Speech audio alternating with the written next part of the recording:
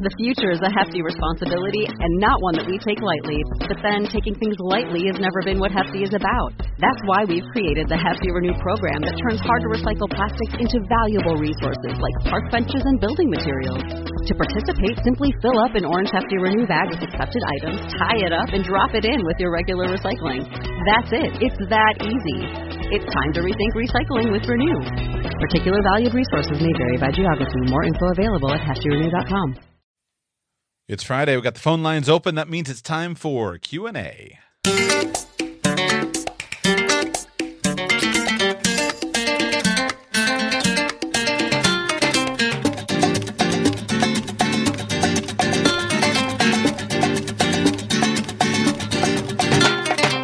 Welcome to Radical Personal Finance. It's a Friday Q&A show. This is the show that's dedicated to providing you with the knowledge, skills, insight, and encouragement you need to live a rich and meaningful life now while building a plan for financial freedom in 10 years or less. Friday is where you can call in and talk to me. We can talk about your plans towards financial freedom, talk about any comment or question that you want to talk about. I show up with a calculator, a pen, and a notepad, and we do our best to come up together with some useful inputs.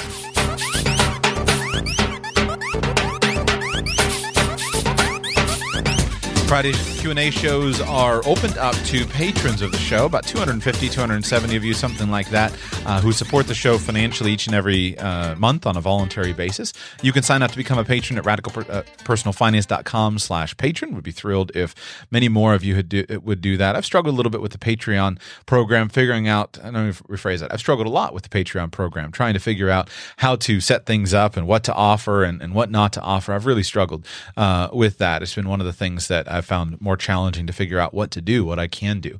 But one of the best things about it is it has worked out really well for me to open up these Q&A calls to listeners who want to call in. And by opening it up to paying clients, that allows me to keep the numbers small enough to be manageable, but it allows you, any of you who are interested, to gain access to these Q&A shows. So today, so if you'd like to call in for a future show, just join on the Patreon program at radicalpersonalfinance.com/patron, radicalpersonalfinance.com/patron. Today, to get started, we're going to go to Kevin in Atlanta, a brand new patron. Kevin, welcome to the show. Let's see what you've what would you like to talk about today?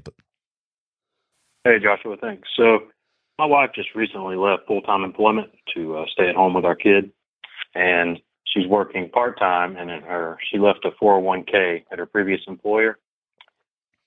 She's also running a side business, and at the present time, we don't really need her, the money coming in from her side business. So I'm exploring options for transferring the 401k to possibly a solo 401k or SEP IRA and creating an account with her business, or if I should just roll that into an IRA, or what my options would be. Okay. How much money do you expect her to be making in this side business, reasonably speaking? Last year was roughly less than $30,000 last year before taxes. So probably in that neighborhood, maybe a little bit more this year. And you guys don't particularly plan to spend her income from the side business? She puts about a third back into the business, okay, and that's it. So the $30,000 was the gross income, and then you had about a $20,000 net profit. Correct. And you're not planning to spend that $20,000 net profit in your personal budget? We don't really need to at this point. Awesome. So, what kind of business or what industry has your wife been able to build where she can do this and be focused in her work as a mother? It's a multi-level marketing. Wow. Awesome. Company. Very, very cool. How long has she been working at this? About 3 years. Okay. So she must have really given it her all then to be able to generate that after 3 years. She's been working hard. Awesome. So I ask because I know that's that's a question that many mothers have, is to try to figure out how can I make a living at home while being flexible so that I can spend time with my children but still bring money into the household. And to be able to do it with a multi-level marketing company is awesome. It just requires a tremendous amount of work. So in your question, there are two different questions that should be disassociated. Question number one is, what should we do with her old 401k? That's an independent question. And question number two is, what should we do about establishing a new potentially retirement plan for her current business. And the reason that you should disassociate them is probably there's very little reason to try to bring these plans together. The simplest thing to do with an old 401k is when you leave the job, just simply roll it over into an independently held traditional IRA. Was her old 401k invested in a fairly mainstream way? She just has some mutual funds. She was getting a company match, and she just kind of has some normal mutual funds inside of a 401k? Yes, she does, but it's very high fees. Okay. The company that manages it. So then that's a compelling reason to move it over. And the best piece of thumb advice, or rule of thumb advice, is that when you leave a job, you should take your 401k with you. If you're not at your old job, your 401k shouldn't be there anyway, either. And the reason is simply that the number of companies that will work to service you in a 401k plan are going to be limited. And her investment options will be limited to whoever that servicing company was. So in the open market, if she goes out and just simply transfers it and rolls it over to a traditional IRA, she can work with any kind of company that's out there. And there's a lot of competition in that space. So she could get fees very low. She could lower her expenses significantly, most likely. She could have access to any kind of fund investment. There'd be many kinds of fund investments that wouldn't be allowed in her traditional 401k at her job, her old one, that you could do in the world of just simply a rollover IRA. For example, if you and she wanted to get exotic with your investment plans, you could open a self-directed IRA. You could use that self-directed IRA to invest in certain types of businesses that most people don't get into. You could use that self-directed IRA to invest in real estate or some kind of other strange, unique investment plan. Or you could roll it over and you could go as mainstream. You could purchase index funds from the lowest cost provider and just set it up and have it simple. So your options in the world of an independently held IRA are huge. And of course, there are no tax consequences to simply making the transfer from a traditional 401k to an IRA, a traditional IRA. There's no tax consequences to that, and it's very simple to do. Roll it directly from the current company over to the new account provider.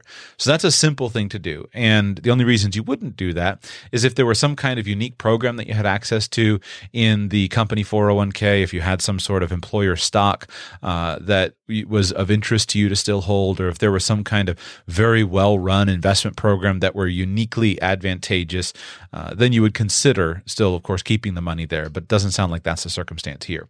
Now, in terms of reasons to roll it over to traditional IRA, then it's disconnected from any kind of business, any kind of business plan, etc. It's hard for me. I can't think of any reason why you would well, the only reason I can think of as to why you would try to roll it to a new plan. Let's say she wanted to set up a SEP IRA with her business. The only reason I could think of, which would be why you might roll it to that type of plan, would be if you were very concerned about asset protection. But I'm trying to think if it was a state law or a federal law that it gives the same asset protection in terms of bankruptcy protection to a traditional IRA as to an employer 401k. That would be, I guess that would be, I can't remember if it's a Florida thing. I know Florida, where I live, has a law that says we treat Roth IRAs and traditional IRAs just as sacrosanct as an employer-based 401k plan for the purposes of bankruptcy and for the purposes of creditor protection. But I don't know if that's a federal law. That's the only thing I can think of.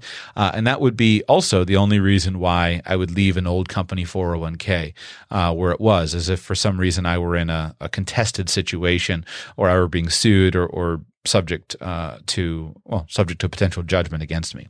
So in terms of her options for her new business, it's going to depend on how much money you want to save and how much hassle you want to go through. So there are basically three types of retirement plans let's go with four types of retirement plans that are going to be simple for her to consider.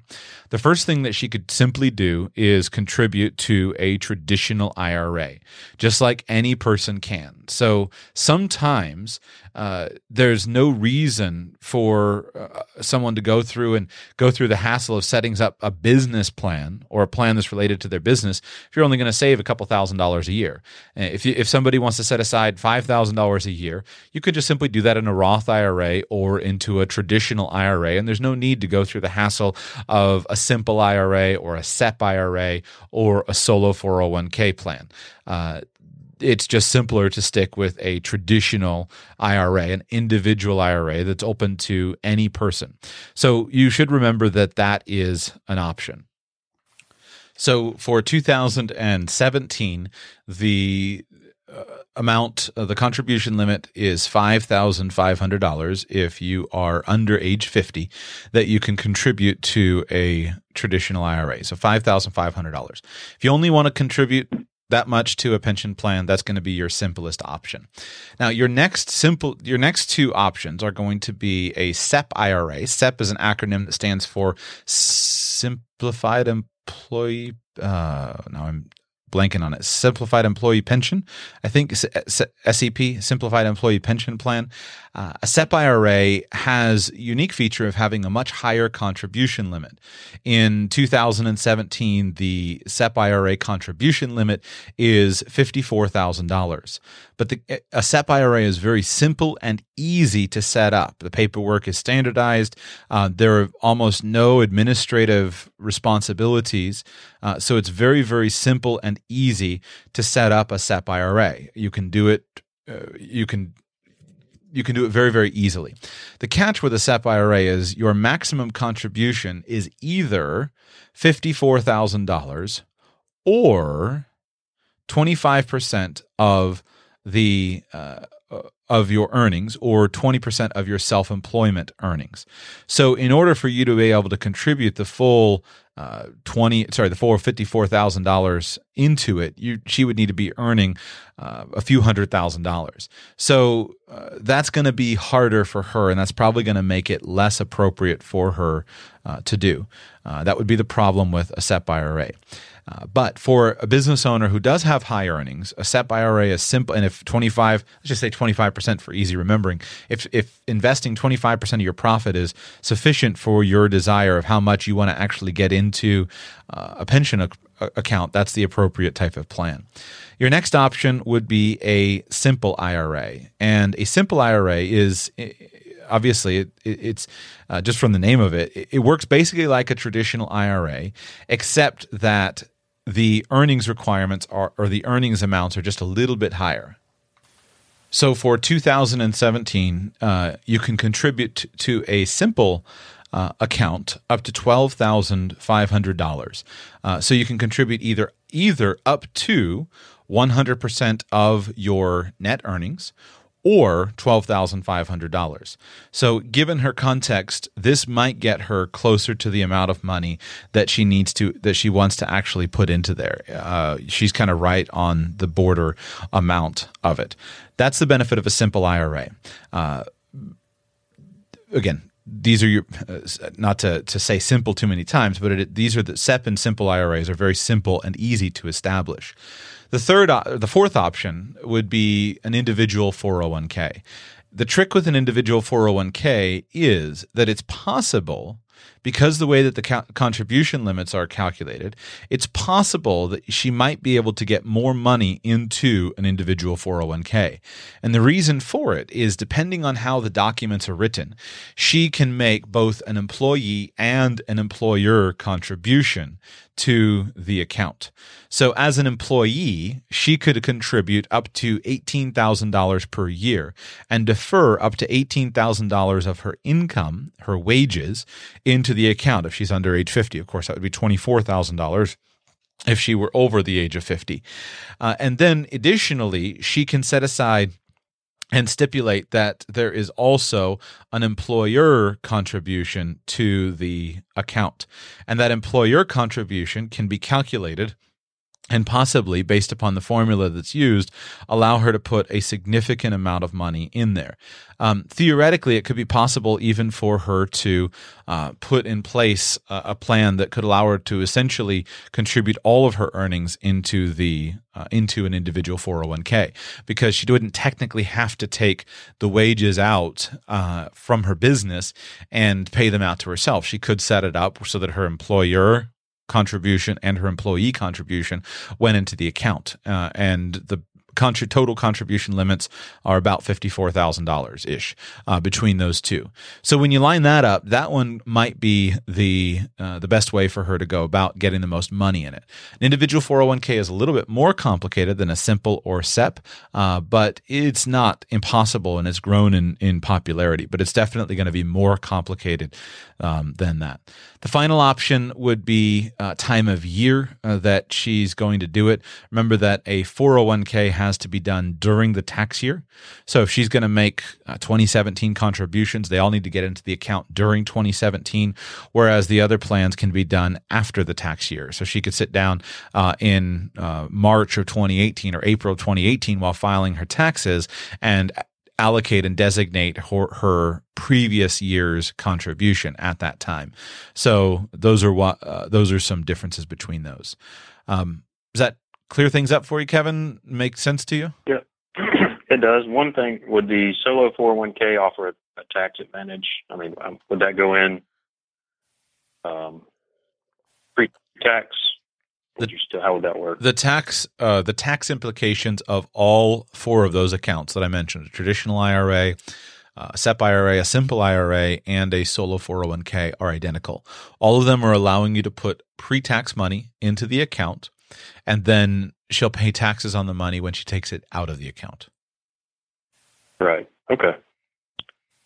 Yeah, that sounds good. That kind of helped me narrow it down, get an idea of what my best approach should be. Awesome. It's you're going to want to obviously go based upon the advice that you get. If you sit down with your accountant, your accountant can guide you through. The SEP IRA is the accountant's best friend. If you do a solo 401k, you'll need to work with your various plan providers so that you can get those documents set away. But it's become much more popular and much simpler. Any large brokerage company is going to be equipped to help you with the documentation, the sample documentation for that. Awesome. John in Pennsylvania, welcome to the show. What do you want to talk about today, please?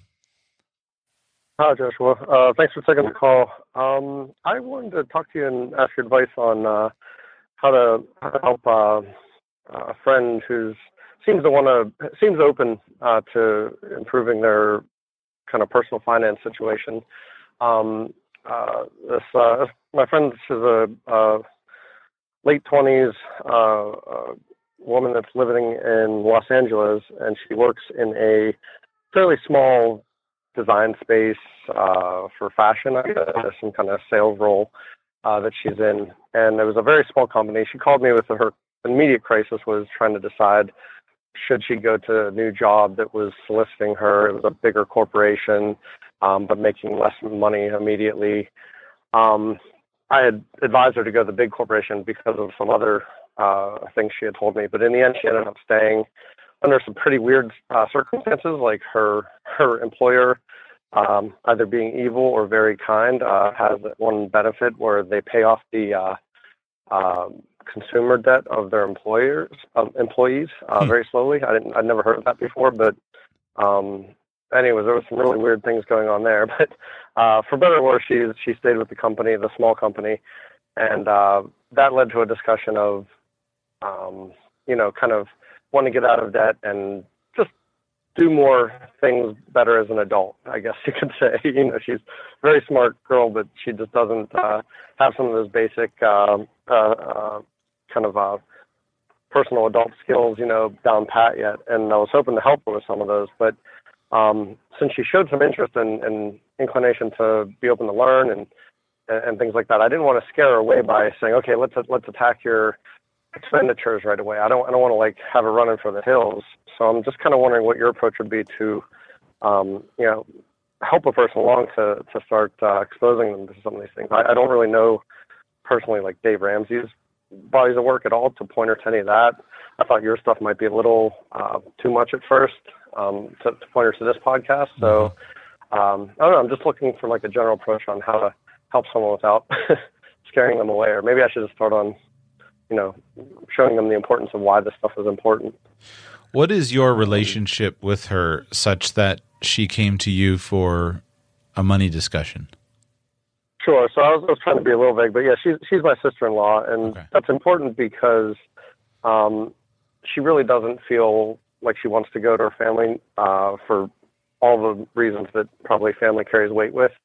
And I think I'm kind of a good in-between where maybe I'm not as judgmental as her family would be, or maybe I have more knowledge than them in certain areas, but I'm also not, directly related by blood. So I don't know, maybe I'm just a good in-between. And she's come to me for some advice in the past, and, I've given probably varying qualities of advice, but for one reason or another, she called me about this job thing, and that led to kind of some high-level discussions of her finances. She's apparently her consumer debt's not insane. It's from what I know of other people's debt, it's $3,000 or so in consumer debt with like a 14% interest rate, and she has about $10,000 in student loans. But I'd like to help her kind of tackle that before going on to other things. Maybe more, other things I might be better at coaching her through.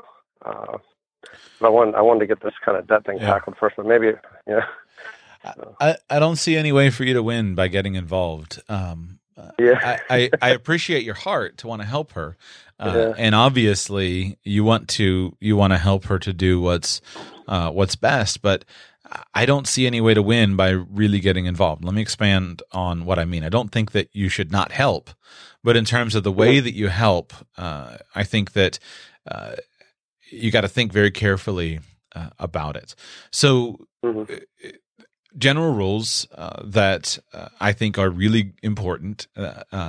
Number one, we don't give help to people unless they're asking for help. People don't have a question, don't give an answer. So obviously she's satisfied that, and she's come to you and asked for your help. So she asked you a question.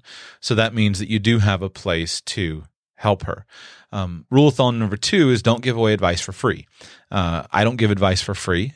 Make sure that she's paying for it, or anybody is paying for advice in some way, because if you give advice away for free, people basically think that it's worth about what they paid for it, which is nothing, and they're likely not to take any action on it.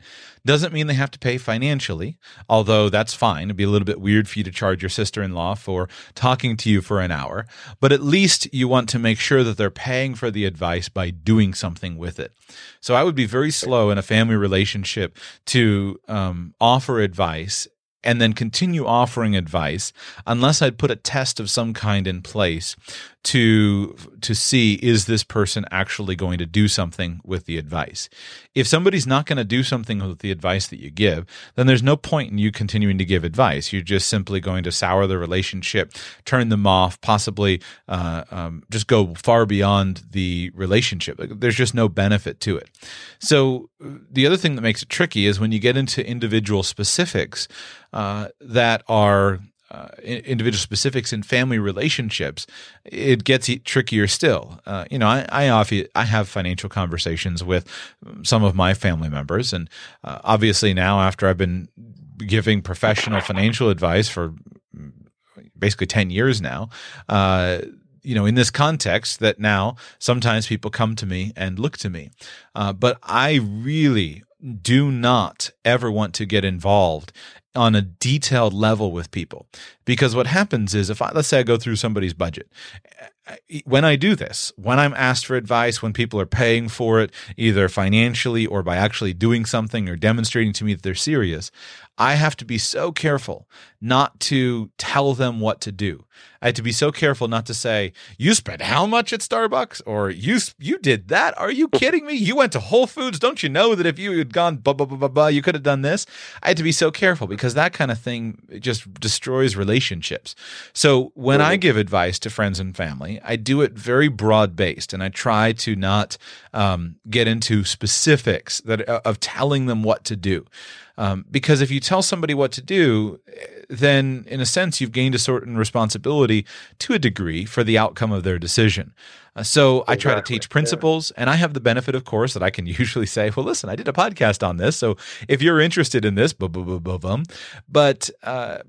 may not have that place. So the best way that I would give advice in that situation is happy to have a phone call, talk her through a decision, kind of in the same way that I'm doing right now on a Q&A call. Maybe you can ask some thoughtful questions, and you can lay out the pros and cons of different approaches. You can say, well, the advantages of this or this, or the disadvantages are that. That would be good. If she has an additional follow-up call on a specific question, like, hey, should I invest my money or should I focus on paying off my credit cards?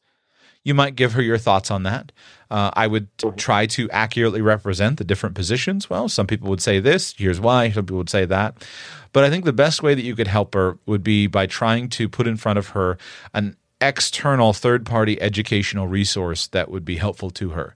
So if it's in the context of a book, what I would try to do is, or if she's a reader and you think she might read a book, what I would try to do is I would try to think what type of commentator would connect with her. If she's young and female, I would look through the Susie Orman books, and I would say, is there a Susie Orman book that would kind of get her started, or something like a David Bach book, very, very vanilla entry level personal finance.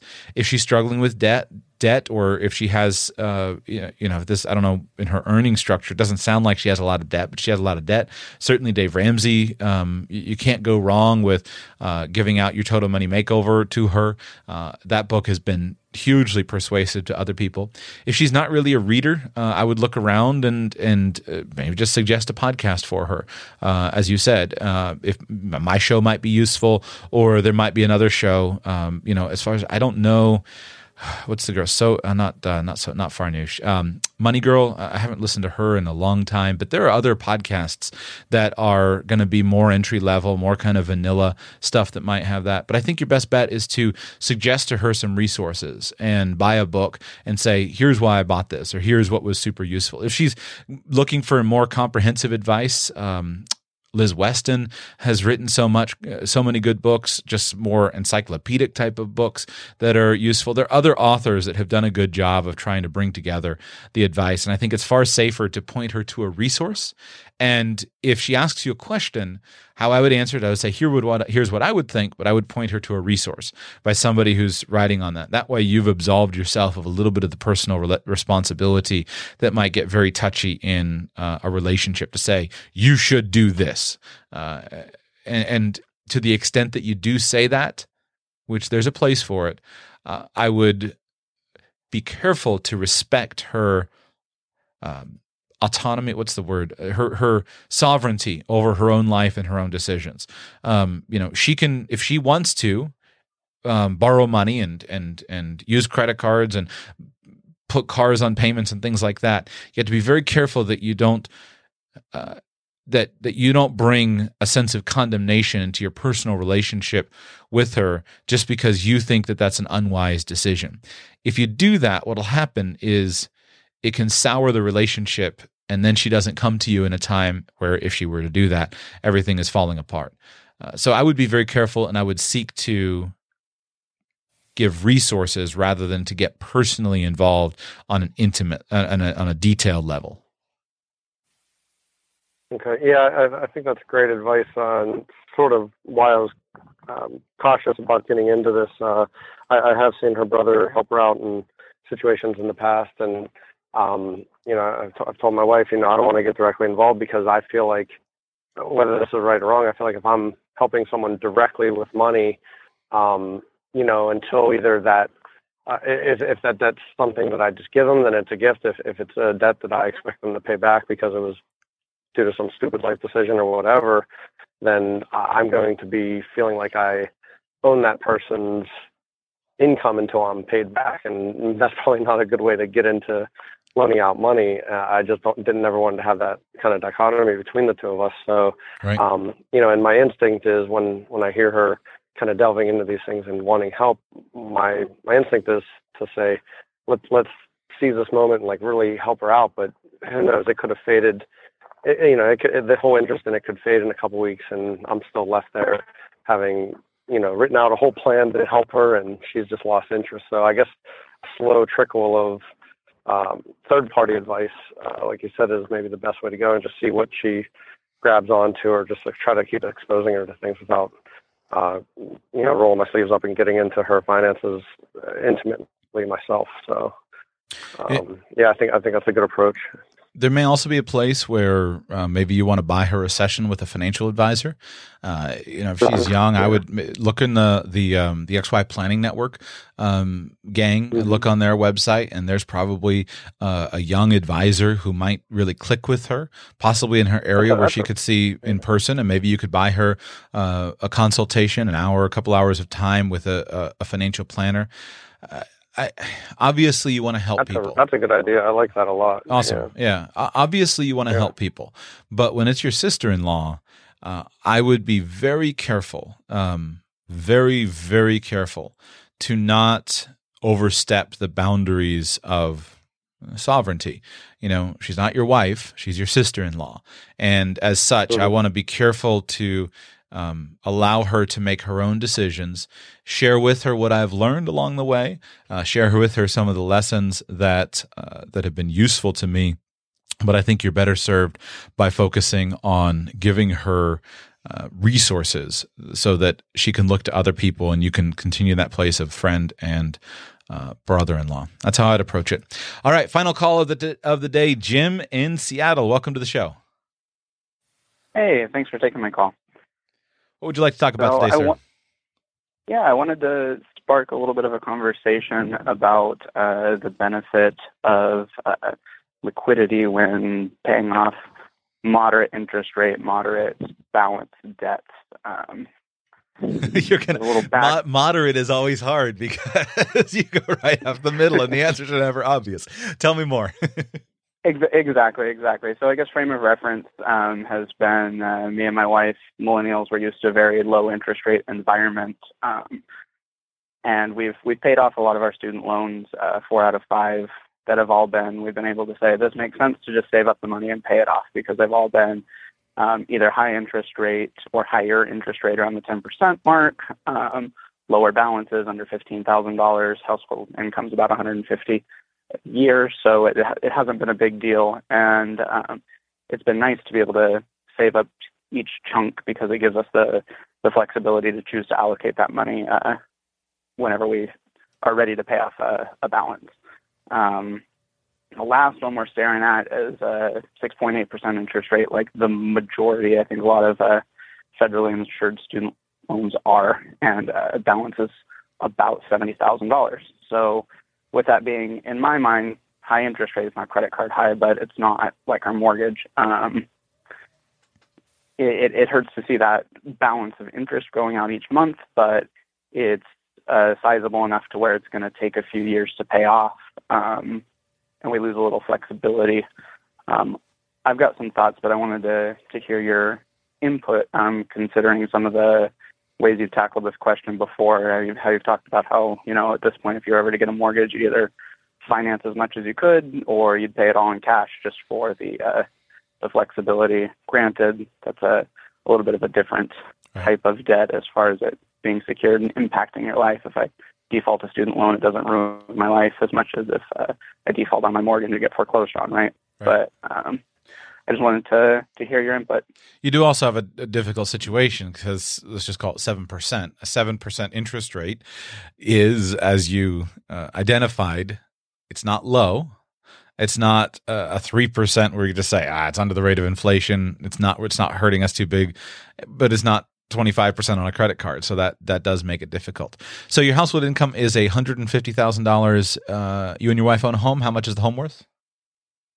Home is worth about $275,000. And what's the balance on the mortgage? Recently purchased. We're probably around $260,000 on a 15-year fixed at 3 1/8 interest. Great.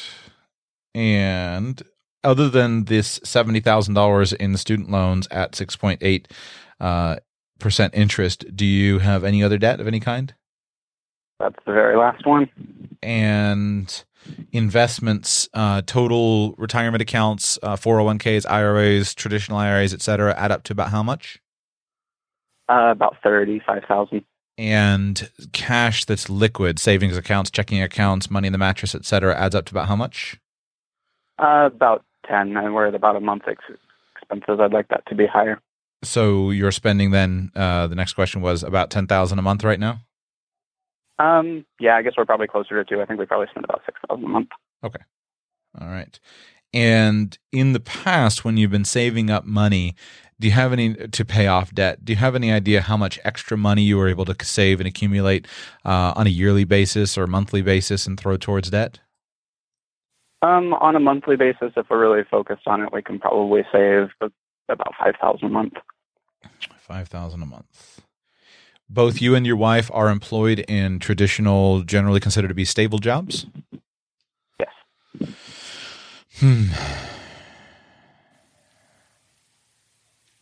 So $5,000 a month, we're talking on $70,000, 14 months. That's not very long. What are your thoughts on the situation? Yeah. I'm going to cheat. What are your thoughts? And then I'll give you mine. My thoughts have been, and this does involve a little more detail than I've given you. We had my wife's a teacher, so that a lot of this debt is off of her master's degree. Mm-hmm. And as teachers get recruited in the spring as they're graduating, you don't get your first paycheck till the fall, but loans from undergrad start becoming due. Right. And what we ended up doing was, because we hadn't listened to your episodes where you talked about all the wonderful options and deferment. There were a couple interviews you'd done that were really helpful there. But we ended up refinancing that, doing our one-time refinance through I think, whichever agency they're with. I think mm-hmm. it's Navient, and stretched them out onto a 20-year term, just to lower it so we could make it through the summer. At the time, our income was probably about $40,000 a year combined. So my thoughts were to refinance this down to like a 5-year note. Payment would not quite double, but come close to doubling, drop the interest rate significantly, and then pay them maybe slightly accelerated or just as written on the 60 months. Do you have, other than your just kind of mutual funds and your 401k, et cetera, do you have any really exciting investment opportunities that you're really concerned about in the next year or so? I've been going back and forth about starting my own business, which is why liquidity would be nice. And to get that ball rolling, I would probably need in the neighborhood of $50,000. But I don't know how serious I am. It's kind of at this point a fleeting thought that I've been flirting with, but have not actually made real commitments or progress towards to myself. Is your potential business idea time dependent for any reason? Is it the kind of business that will probably be just as good of an opportunity 2 years from now as it is today? Yes. Okay. So I guess my thought would be, I did the show recently. We've got to talk about the financial aspect of paying off debt and then the kind of lifestyle aspect of paying off debt. So financially speaking, let's stay strictly there. That 7% interest rate is a big deal because it's very hard to think of any other kind of normal traditional investment that you're going to make that's going to basically get you what in essence is a 7% guaranteed return on your money by paying off that debt. Certainly there may be options that could pay more, but with headwinds looking strong and broad-based U.S. stock funds, things like that, it certainly for all of our guesses, it certainly seems like the coming decades, the headwinds are stronger than they've been the past few decades. So when you've got a 7% guaranteed return, that's pretty strong. When you look around at safe things you can do with money, you can't find a 7% return in today's world. So that's a compelling interest rate to clear out. And for that reason, I would give this a high priority. Would I stop Retirement investing, would I stop 401ks? Probably not. I'd probably keep at least the match, but I'd give this a high priority. And I'd also give it a high priority for the lifestyle considerations, just in terms of having it cleared. The problem that you face is if you go and start a business today, you've got this debt, and if you sell your house, you're still at a negative net worth. You still owe more than you're technically worth because of the student loan. If you had that student loan cleared out, you would have a significant amount of, if you had the student loan cleared out, you'd have a significant more freedom, especially mental freedom and financial freedom. Mortgage debt in some ways is kind of the easiest debt to have because it's secured by the value of a house. And if you ever want to clear it, well, you can list the house for sale and you can clear it. Student loan debt is that debt that's secured by the value of an income and a person. And that's really hard to get mentally free from until it's gone. So I think there's a compelling case in your situation to move towards paying off the debt aggressively. If I woke up in your shoes, I would have this as a big, big goal. Let me get free of this student loan debt as aggressively as possibly. Now, in terms of liquidity, what about this business? If you had a business or a business idea that you were convinced was appropriate for you, and if you were convinced that the timing was important, 6 months from now, I've got to start this business because it's a good time in the market or it's a very important time in our lives, then I would consider not paying off the debt and I'd consider starting the business. I didn't hear that. I heard, I've got this business idea. I don't know if I want to do it for sure, but I might or I might not, and it's not particularly time dependent. It'll be there in a couple years. Well, if you could pay off $5,000 a month on a $70,000 loan, basically a year from now, basically a year from now, you can have the student loans paid off. If it were me, I would focus on having the student loans paid off and then celebrate in a year, save up for another 6 months or another year while building the foundation of the business, and then launch the business. And I would launch it with that mental freedom of not having the student loan hanging over my head. Then the third kind of comment is, well, is it valuable to save up the money to chunk towards it, or is it valuable just to pay it off as quickly as possible? Factors in favor of you're paying it off as quickly as possible. If you and your wife are working in relatively stable jobs, then I would, you'd go ahead and just pay chunks. If you could put $5,000 a month at it and have it gone in 12 to 15 months, that's in favor of just throwing it at it rather than accumulating it, because it's super motivating to look down at a debt balance and see that thing dropping every month and put a chart on the refrigerator and celebrate, hey, we're down under 60, under 50, under 40. That causes you to make changes in other areas of life. And I've always found it to be very motivating when paying off debt to do that. So I think those are things in favor. I'm a little nervous about you only having $10,000 liquid.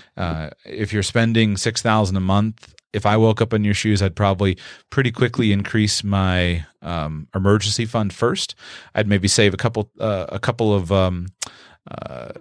more months of expenses in case you or she were to lose your job, and then maybe you can compromise and do it in chunks. But a lot of it's going to come down, I think, to that business. If you didn't have a business idea, I'd say, save $20,000 in the emergency fund and pay off all the debt in the next year. Since you have that business idea, you might want to hedge yourself a little bit as the months go by, just to leave that door open to quit and start a business before you have the debt paid off. So we're right up the middle in my advice. I don't know if that was helpful or not, or if all I did was talk around the issue and say it depends again to you, which you already knew. Yeah, and that was kind of one of the considerations I had with posing the question. Every single thing, of course, comes down to everybody's specific situation, and that's why rules of thumb are frequently not useful, right? So that addressed it. It's in line with where I wanted to head as far as definitely building up savings and attacking it. How excited is your wife about the potential business idea? Not, okay. Which is and I go back and forth on it as well. It wasn't something that I brought into the consideration because I knew that even if I did want to approach it, it's something I would do after the loan was cleared anyway and savings were bolstered. Just because I don't know the percentages off the top of my head, but how many small businesses fail. not one that I'm convinced of. I think it's an excellent 5-year term or 5-year plan to start the business, but I don't know how sustainable it's going to be in the long term. And that's probably something that'd be good for a consulting call with you. Yeah. And especially also you should consider the fact that it sounds like this $150,000 income is relatively new. If a few years ago you were living on 40 and now you're making 150, this might be the time just to stay put, make hay while the sun shines, and stash aside some money because not everybody can just bumble into $150,000 household incomes. So if you've got a good thing, don't immediately just jump for a potential. Stack up some money and you'll find that starting the business is a lot easier. Are you and your wife the type of people who spend money once it comes into your accounts and it starts piling up and you start to get an itch to buy an RV and go on vacation? Or are you the kind of people that don't really base your financial decisions based upon how much money is in the checking account? I would say it's just like most relationships, opposites attract. And so there's the saver and there's the spender. Which are you and which is she? I'm the saver, she's the spender. And that's why it's been really easy to get her excited about paying a lot of the smaller loans off, because we've been able to get that immediate traction. And we've been able to do it while making a lot of changes in our lives, buying a house, taking over some lifestyle creep. With the jump in income, we've been able to, in a way, have our cake and eat it too. We've been able to get the house. We've been able to pay cash for the car. We've been able to go on vacation, but we've also been able to fairly, not aggressively, but still quickly pay off debt to where it feels rewarding to do so. And as we stare this last loan in the face, we need to commit to a plan. It'd be great to get it paid off, but we've also enjoyed lifestyle creep. So okay. It would have been more intelligent to avoid it altogether. But I'm convinced I know what I would do with a high degree of confidence. If I woke up in your shoes, based upon especially that final factor that has kind of opened up, if I woke up in your shoes, here's what I would do. I would try to set aside a $1,000 a month transfer from my checking account to my emergency fund savings account, an automatic transfer with the goal of adding to that at the rate of $1,000 a month until we get it to $18,000, $20,000 a month, something like that. A little bit more comfortable than $10,000 a month. You guys have the money where that's really important. And since it sounds like the job is new, just given potential fluctuations in economic conditions, et cetera, I'd be nervous without having at least 3 months of expenses set aside, especially when you just have this one big debt. So I'd set aside $1,000 a month to go into that. I put a big chart on the refrigerator showing the debt amount, and I would put with the exception of the $10,000 in my emergency fund, and with the exception of accumulating a little bit more there, I would focus 100% on every month writing as big of a check to the student loan company as I possibly could. And because having that focus, my gut is that your wife would be willing to stay committed with you to this goal for a year. You could put off, redoing the bathroom and building the back deck for a year. You just bought the house, you could put it off for a year. And if you just focus for a year, she'll be willing to continue with the belt tight for a year. 5 years would be really hard for her to say, yeah, we can do that for 5 years. She's going to have lots of plans, lots of dreams that she's going to want to fulfill in 5 years, but a year you could do that. And if you've just got this one last thing, you're on a roll, keep the inertia going and write as big a checks as possible to the student loans every single month. And if at the end of a year, I woke up and, saw that I had $18,000, $20,000 in my emergency fund. And if we could pay this thing off by, her birthday, which is August 1st or something, some such thing, I might just write a final check and have it gone and then schedule a big celebratory conversation. But if she's the spender, then and she's got a whole list of things she wants to do. Great things she wants to do with the family, great things she wants to do on the house, and those things are super, super important. And if you stretch this out for years and years, there's going to be this constant tension. Whereas if you say, listen, let's keep our belts tight for the next year and a half, get the student loan gone, then what you can do is just open up the budgets. You can loosen the belt, add an extra $15,000 a year to lifestyle that can be spent on the new deck and the things that the kids want, et cetera. And you'll still be able to save plenty while being free of it and staying focused. So that's what I would do. Does that make sense how I got there with the focus and trying to help her stay focused on paying off the debt so that you can get there quickly? Oh, absolutely. Absolutely. Yeah. I think you owe it to her with making this, when you guys have obviously worked hard, you're establishing careers, sure, buying the house is exciting and things like that. And I think you owe it to her to sketch out the clear plan where she doesn't have to live like a miser forever. But of course, you're concerned about how do we what are we going to do? We're going to start spending all of our money. And so just say, hey, let's live like misers for another year and a half. And then I don't need to repeat myself. Then we'll have an extra $1,000 a month or $1,500 a month that we can spend on any of the budget categories that we want to open up. Perfect. Thank you. You're welcome. Not an easy question to answer. Somehow the marriage and money things are hard. I find those questions about debt and what to prioritize, I find those things really, really hard to answer because it's so much, it depends. But the 7%, I'd pay it off. Also, Jim, while you're doing that, don't forget, it's always going to be in your best interest to cut your interest rates. There's no reason to pay interest if you can't get it. So just look around. You might be able to. Sometimes you can get maybe you can get a credit card offer.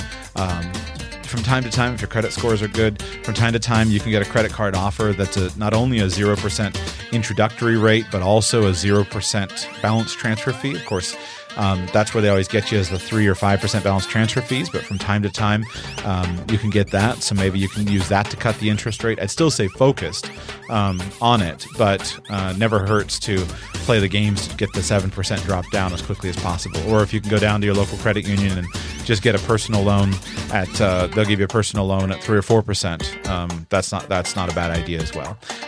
Always a good plan to do anything you can to keep interest rates low. But the power of the motivation, put the chart on the refrigerator, celebrate how much, and plan a great big celebration of family vacation or giant party or something when you get that final student loan payment paid off to commemorate it. I think that's really, really valuable.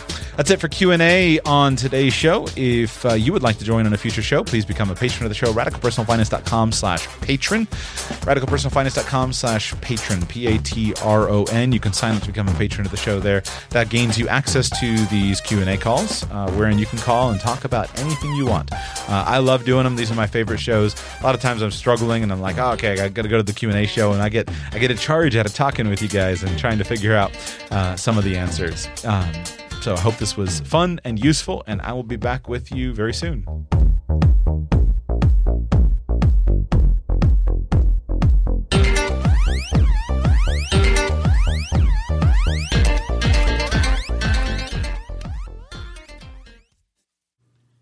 This show is part of the Radical Life Media network of podcasts and resources.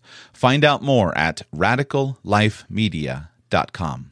Save big money and transform your home with new appliances now at Menards. We offer the lowest prices and the largest in-stock appliance selection. Ready to take home today. Check out top appliance brands, including KitchenAid, Maytag, Whirlpool, Amana, and Criterion. Upgrade your home and save big money on new appliances at Menards. Shop our entire selection of appliance options online today at Menards.com.